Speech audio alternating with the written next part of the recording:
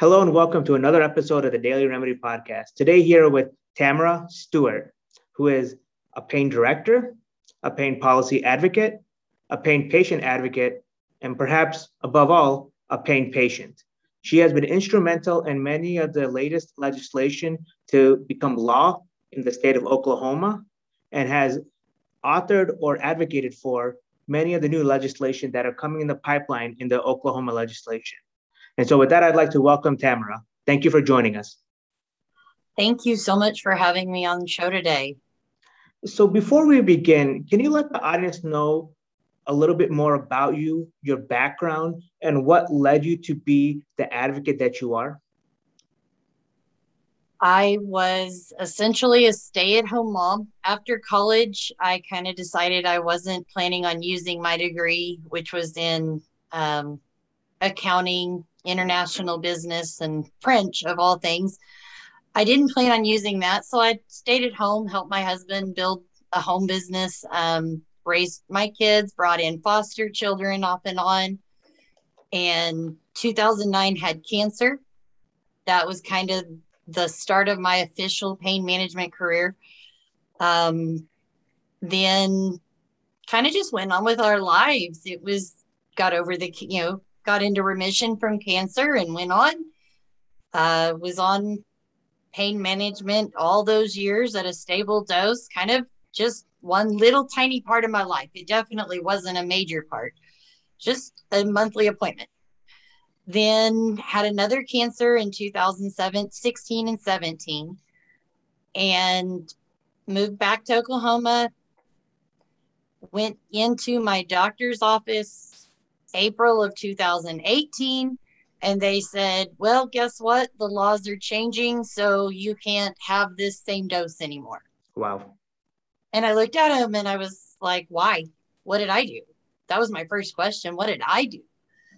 Because nothing had changed. I hadn't even increased my dose with my most recent cancer, which was 2 years of ups and downs, fighting and multiple surgeries. So I couldn't figure out why. And they reduced my dose every month starting in April of 18. About August, I got really pissed because I was losing the ability to take care of my kids and function and be a part of my own life. So I got up and I walked into a medical board meeting and I literally asked, what is going on? Why did this happen? They said, oh, it wasn't us. It was the state legislature and the Bureau of Narcotics. So the next week I went to a Bureau of Narcotics meeting and I said, what the hell? Well, I was losing everything I had because of this. And they said, oh, it wasn't meant for patients like you. There was just confusion because of the way the legislature wrote it. I said, okay. So I showed up at the state capitol and I went up and down those halls wanting somebody to tell me why I had to give up everything in my life just because somebody was misinterpreting or not understanding things. It made no sense to me. So I wanted somebody to explain it. Wow. You explained so much in such a calm manner. I feel almost compelled to have to go back and break it down piece by piece. It's an amazing story, and I think that it's worth dissecting. So, talk about the going to the medical board meeting. How did you introduce yourself to them, and what did you even say to make your appearance known? I sat there very quietly and respectfully through the entire meeting because at the very end it had an opportunity for public comments. And Mind you, this is the state medical licensing board for the yes, this audience. was the state licensure board. You just showed up. I just showed up. They are all Wow. open. I think, if I'm not mistaken, every state has to have these open, whether it's by video or by allowing patients and the public into the building during the meetings. And there was an opportunity to speak. They saw me sitting there and they just asked, what can we do for you? Is there something you were needing, a reason you were here? I said, actually, there is. And I stood up and I wanted to know what was going on. Wow, that's so amazing. You go to the state medical licensing board, you go to the state capitol. It's almost as though the initiative to put yourself in front of the decision makers was half the battle of advocacy. I really think that is, I didn't think about it at the time. It was just self-preservation. I was not able to take care of my foster kids and my biological daughter. That was, the only thing going through my mind. How can I do all this suffering from bed?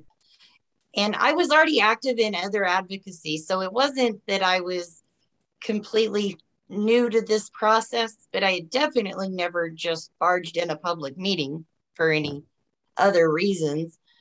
I had just sent letters and done kind of the typical stuff where you make phone calls and send letters, say, hey, this is how I'm impacted by what you're doing. But I noticed that wasn't doing any good because I was already involved in a little bit of the pain community by then and nothing was changing. So I decided to go a little further. Wow, it's amazing how you have been incredibly effective. And the state of Oklahoma is in many ways leading the nation in opioid legislation reform, both at the legislative level and at the judicial level. How much of an impact does your story have on others who see you, who are emboldened by the moves that you have made that have together led to such effective advocacy? Well, I hope it emboldens a lot of others to do that. I know anytime somebody's reached out to me, I've tried to help them figure out exactly where to start.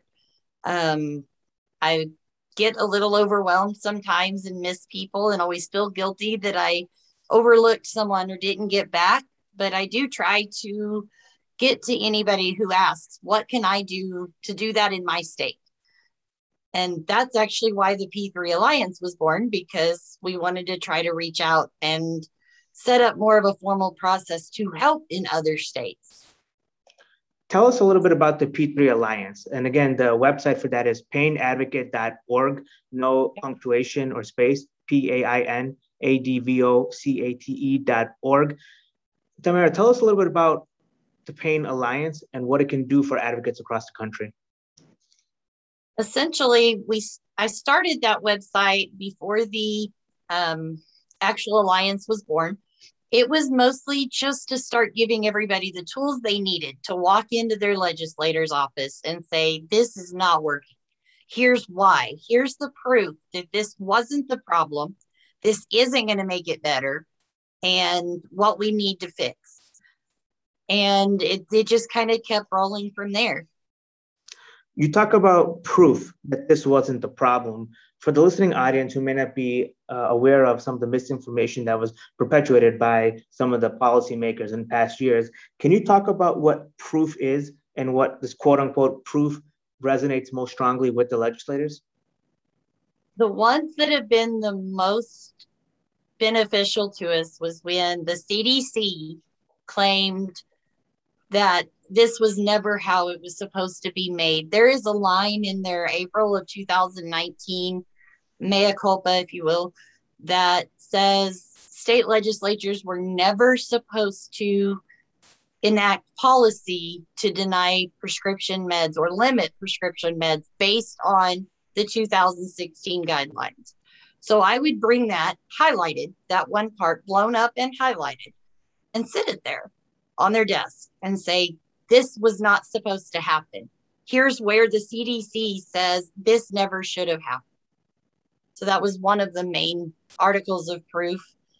Chad Collis recently has put out some that have just been phenomenal, that have broke down everything from how PROP had such a large impact and never should have. And most of the state legislators that knew anything about the opioid legislations in their state, not the ones that just voted on it, but the ones who wrote it and interacted with this, they knew someone from PROP or Shatterproof. So being able to take Chad Collis's documents in there and say, this is the people you listen to, and here's why that's a problem. Here's the CDC saying this never should have happened, and breaking it down to them so calmly, so respectfully. Don't get me wrong. I want to yell at some of them sometimes, but it takes all I've got to stand there very respectfully and just keep explaining it to them point by point. I would say that your composure is one of the testaments to your strengths and to your effective advocacy. Where did you develop that poise? Does it come naturally to you, or did you have to learn it through a series of experiences? Probably some of both. I've been the first time I was really in pain to the point I couldn't stand it any longer. I was 3 years old and I told my mom I wish Jesus would take me home so that I no longer had to feel this pain. Of course, I don't remember it, but there were multiple people around. And so I guess I've just had to go through my whole life pretending everything was okay, or that at least I was able to function because I did finish high school and college.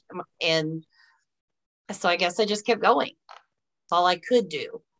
And I wanted to bring in foster kids. I wanted to help as many as I could. So just the combination of my own life experiences and being in pain 24/7 my whole life has pretty much created this. And I think it shows in how effective you have been as an advocate, that desire or spirit to want to help and serve. And I think it has led to probably what is the pinnacle of your advocacy, which is SB 57, Senate Bill 57.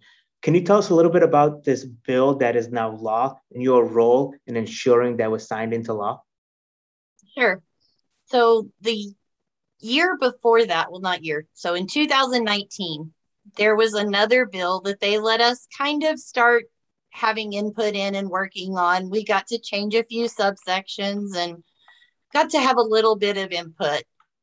And because of that, we were slated to be able to do something in 2020. Everybody knows the pandemic kind of messed that all up for everybody, for us being able to change things in law. So come 2021, they all really knew who I was. By that point, there wasn't a single state legislator in Oklahoma that did not know me by either name or face. Wow. And same with a lot of the lobbyists, a lot of the medical boards, pretty much all of them knew who I was because I show up to pretty much anything I can. If I'm physically able that day, I'm there. So they knew who I was, but they started listening because of that. They knew I had the right information, that I could show the entire thing because I really was at each part of it for years. So they started asking my opinion, and then I brought in others to help that have been completely instrumental in working on the legal language itself. Now, mind you don't have any formal legal training. All the legal understanding you have come through your lived experiences. Is that correct? Absolutely. I had no legal experience at all. This was just reading and learning and doing. So let's frame this in a broad sense for the audience. Tell us, one, what SB 57 did for pain patients, and then talk to us to the process. You mentioned it so casually, yet it's so impressive. You were actually drafting content in the law with the legislators. So if you could maybe break this down into two parts, telling us about the bill and telling us about your role in actually drafting the bill, that would give us a good sense of just how influential you were in this whole process. Okay. So at the beginning of 2021, we had written a bill that my state representative, John Talley, had filed for us. It didn't go anywhere because the committee just wasn't ready to hear it. Essentially, they said, well, we're really not sure how this is going to go. So that one kind of went by the wayside, but it was also still sitting there because we have what's called a 2-year session. So we could have pulled it back up. It wasn't totally dead, but it was pretty much stalled. But there was another bill, which is Senate Bill 57, that another senator had been working on. And I had met with that senator dozens of times over the last few years. I think he ducks when he sees me now, but he does know who I am. And Senator Rader and I sat and had coffee and we talked about it. And we decided we really did need to roll back some of the problems. And what he told me was the most important part was that I brought him specific solutions, such as we looked at, there was a place in Senate bill in the original law where it insinuated our doctors had to use the PDMP and its scores for determination of our, whether they prescribed it all, whether they took us as new patients, instead of that just being one small part of their determination or their screening process. And a lot of physicians and doctors, prescribers, felt like because of the wording, they had to look at it and say, well, your PDMP score is too high. We cannot do anything. Because of that, that was the first change we made. We also added information, added something so that patients can see our own PDMP records. In Oklahoma, we had no access to it. If there was a mistake or an error somewhere, we had no idea why we would have been denied treatment. We were just told we were denied treatment, period. Now we have access. That was one of the main focuses of Senate Bill 57. And throughout the session, after little bits at a time had been changed. So like I said, we changed how the PDMP was used and then changed allowing the patient to have access to their own records. Then we started looking at the way the palliative care and cancer exemptions were written. Something we noticed is the way it had it in there, there was not a comma between hospice or palliative care. So when they did that, it made it sound like it had to be a licensed hospice who performed a palliative care or authorized certified palliative care and treated a patient. So by putting a comma in between the words hospice and palliative care, it actually separated it to a point that palliative care can go back to be the care doctor, the paying doctor, whatever physician is comfortable making that determination, which is where it always should have been.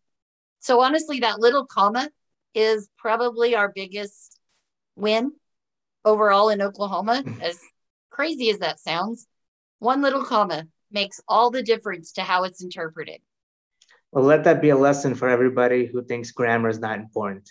No kidding. And then there was just one more section, and we were able to take the bill we wrote at the beginning of the year that just kind of went to hold, and we put that entire section as a new subsection at the end of that part of law. And it didn't necessarily change anything, but it very clearly said nothing in this law requires the practitioner to limit or taper a patient. And it says the standard of care requires effective and individualized treatment, and that is deemed as appropriate by the prescribing practitioner without codified limits on dose or quantity, without the administrative limits, that it had to be based on the prescribing practitioner's decision of what is medically appropriate for each patient. Understood. That whole concept of individualized care is inherent to clinical medicine, yet for some reason we lost it in the opiate epidemic, and it's thanks to people like you that we're bringing it back. Clearly, there must have been some resistance that you faced throughout this whole process. Can you talk about how you approached the resistance, how you overcame the resistance? Well, most of the resistance was by people who still believe we had doctors out there just prescribing like candy, and that there was just that the overprescribing and the pill mills were definitely more rampant or common than anything else. When we were able to show them that there really wasn't any of that as rampant or common as they thought, That helped a lot. But also, we had the floor leader, Representative Eccles, here in Oklahoma, and he already knew all of this was BS, to be honest. He called the mayor, no, he called the governor in 2018 and said, you guys should not do this. We should not be putting limits and writing this law, the original one from 18. So he already knew this was not right. Wow. So he was really very instrumental also in pushing the rest of his party and the rest of the House of Representatives in that. On the Senate side, my senator and Senator Rader and some of the others, they had been hearing from me and others for so long. Since 2018, patients in Oklahoma had been blowing up their phone lines and emails and anything they could. And that helped a lot. So when we presented them with a solution, I think that's the biggest thing I tell people. Instead of just telling them something's wrong, present them with a solution. When I explain to them this comma mattered or that these words mattered, they were all pretty well okay with that. They feel helpless. They may know something's wrong. They're hearing from every constituent something's wrong. But until they know what to do, since they're not doctors and they don't understand how it gets interpreted in the medical terms, until there's a solution presented to them, they're pretty much, waiting on someone else to tell them what to do. So it was either we told them what to do or we continued to allow Shatterproof, Prop, and those other entities that had been previously working in Oklahoma, we continued to allow them to tell them what to do. Was it either or? Meaning, were the legislators either listening to you or listening to organizations like Prop?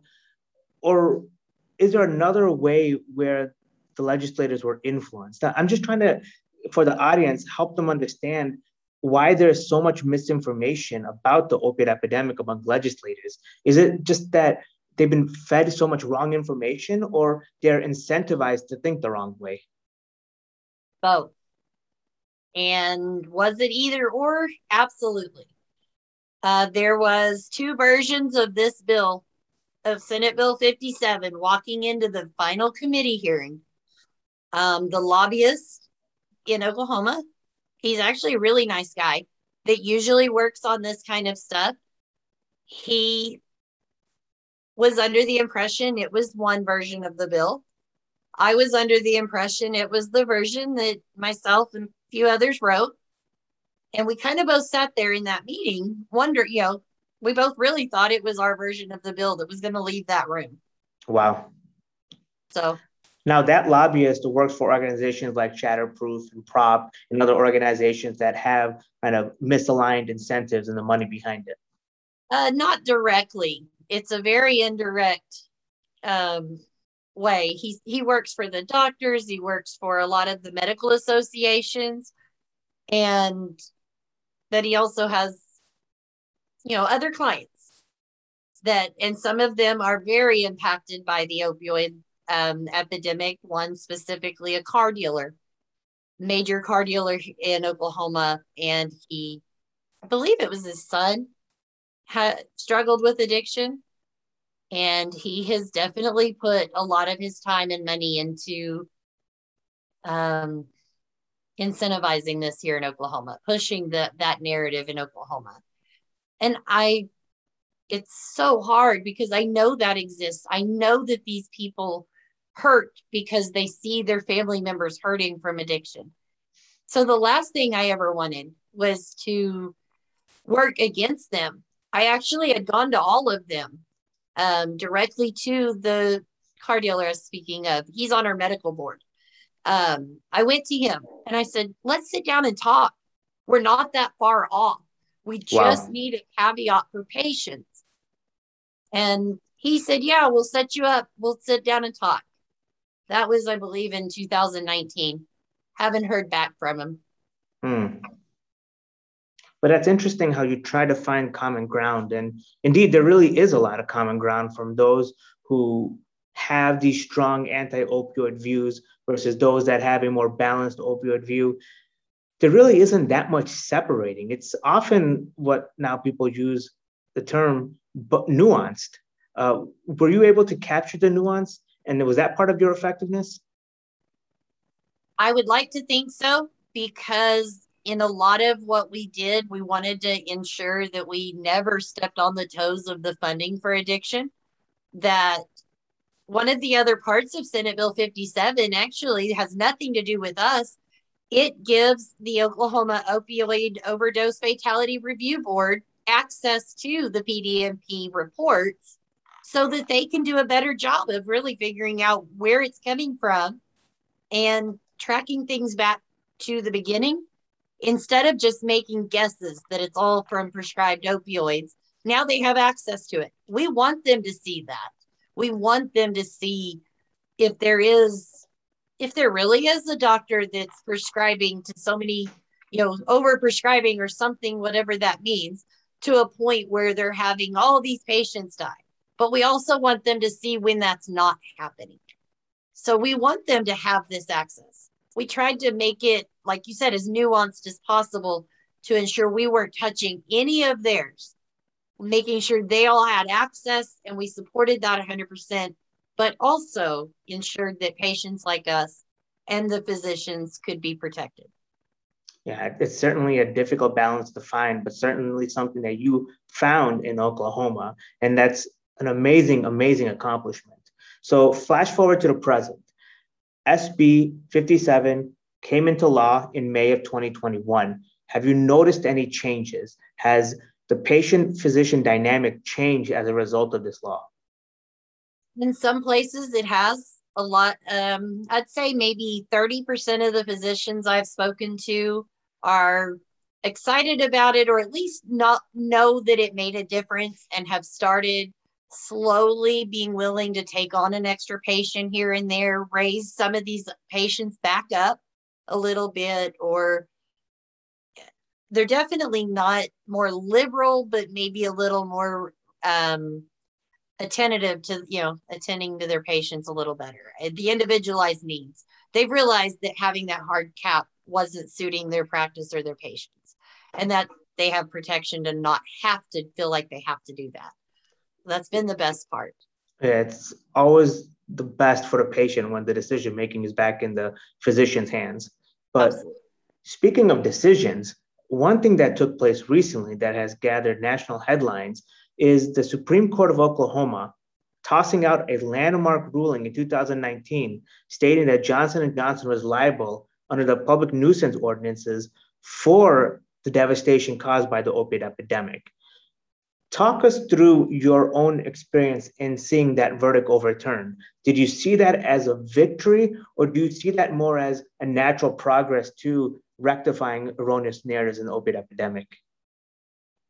Well, my first response is the fact that that was the only logical outcome. And it didn't Yeah. matter whether you were looking at the evidence they presented or you were looking at the use of the state nuisance law.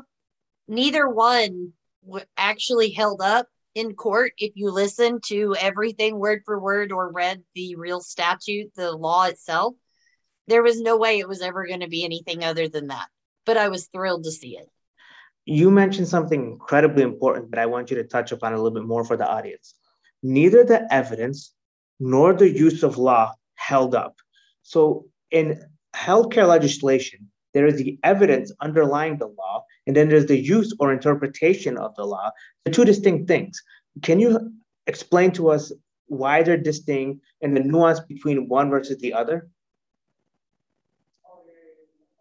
Should be able to. Let's see. Of course, the evidence is supposed to have to support what the outcome is. And if we're specifically talking about the Oklahoma case, it did not. Our attorney general and the attorney he hired to go with him, into that battle, they admitted that technically Johnson & Johnson only had 1% of the case, of the opioids in Oklahoma, and that they had not broke any laws. They did not break any laws. Yet they were still there trying to convince the judge that they broke ethics and that they should be held accountable because they should have known something. It never made sense to me, and I listened to every word of that trial. Some of it in person, some otherwise. But Talk to us about how prevalent this term is, should have known. You hear that in cases against physicians, pharmacists, opioid manufacturers. Where does this term come from, should have known? I really don't know, but I think that is something that if we were to flip that around in any other scenario, people would look at them and say, "What are you talking about? I'm not a mind reader or a fortune teller." It's just not acceptable. Yet the DEA itself keeps talking about the pharmacies, whoever should have known or noticed the red flags, but nobody has defined the red flags or what they should have known. It's kind of just an all encompassing term they use to sound good. I don't know.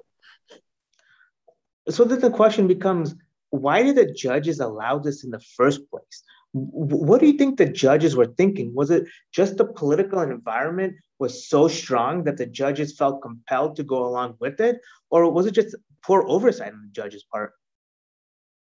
I really don't know that I can speak to that. Of course, I have my own personal opinions based on where campaign contributions went and who did what, but I doubt, no way of knowing. I really can't speak to how he came up with that.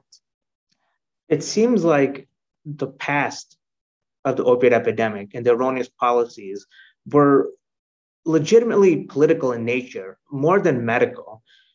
What does the future of opioid legislation look like? How do you see us actually making meaningful strides? Is it through politics or is it through the medicine?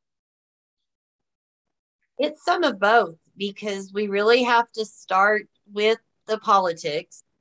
And when I say that, I mean going and trying to find the actual solutions, such as our comma or the individualized care paragraph, and presenting that with them and explaining to policymakers we're not trying to undo the progress you've made on addiction, but you're seeing an overdose crisis continue and get worse. Therefore, find a way to claw back just what is needed to move forward. And once we've done that, it becomes the medical side because then all the doctors, not all, a lot of physicians and practitioners have either bought into the narrative or become so scared they just go along with it. And so there's going to become an entire need. There is already a need for continuing medical education that tells them, okay, this was wrong. This wasn't what we should have done. We need to find the middle ground. And then there's also going to be a whole subset of newer doctors and physicians, practitioners, that were told opioids are bad almost all, and that pain needed to be treated, psychologically primarily or with antidepressants. So there's going to be a re-education of a lot of our newer practitioners that was done without good evidence. Maybe we shouldn't have done that yet. We need to start looking for real evidence before we make these decisions instead of just throwing them out there. Yeah, and change like that can only come through leaders like you and the work that you've demonstrated. I don't mean this in a negative light, but I think it's important for the audience to know that you were able to accomplish all of this to the point where you're introducing laws into the state of Oklahoma with no formal education, really just your own perseverance and your own grit to succeed. What sort of intangibles did you have that kind of led you to persevere even in your weakest moments, even in the times when you had the greatest self-doubt? What was it about what you were doing or you internally that let you go on, let you continue? I'm not real sure other than the drive to be the best I could for my kids. But I'll tell you what, I've been told I am the most stubborn person anybody's ever met.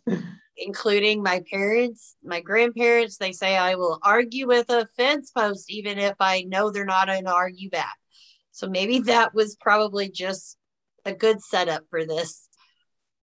It's funny how stubbornness and persistence are so alike, yet when you contextualize them in different ways, it appears different to the public. It's a really an incredible job that you've done, Tamara. And I want to leave with one question for the audience and kind of just putting everything together. For the advocate who's struggling to see success, for the advocate who does not have the relationship with legislators like you have, what are some pieces of advice you can give to them that can help them be effective and reach the level of success that you've been able to reach? The first thing I can say is I did not have prior anything with these legislators up when I walked in that door. So I didn't have a prior relationship. I built it. I built it with each one of these, the medical board, any of them. And I did that just from continuous contact. Some of it by email, because there were so many days I had to do it by then, phone calls and emails. And then when I could, I did it in person myself and had others. And there are so many in Oklahoma that saw we were starting to make a little bit of headway being heard, and they stepped up. And others from across the country, Arkansas and Texas, I had friends and colleagues that came over to Oklahoma to help because they saw we were starting to be heard, hoping that we could make change here and it would trickle into other states. So the best I can say is just start somewhere. Start calling your representative. Get to know them. They count on you. You're their votes. Without you, they don't get to be reelected. And everybody knows a dozen or more people they can say, hey, I don't think you should vote for this guy. So you've got your own power just from being a constituent in a district. Use it. Call your legislators. Talk to them. Create that relationship.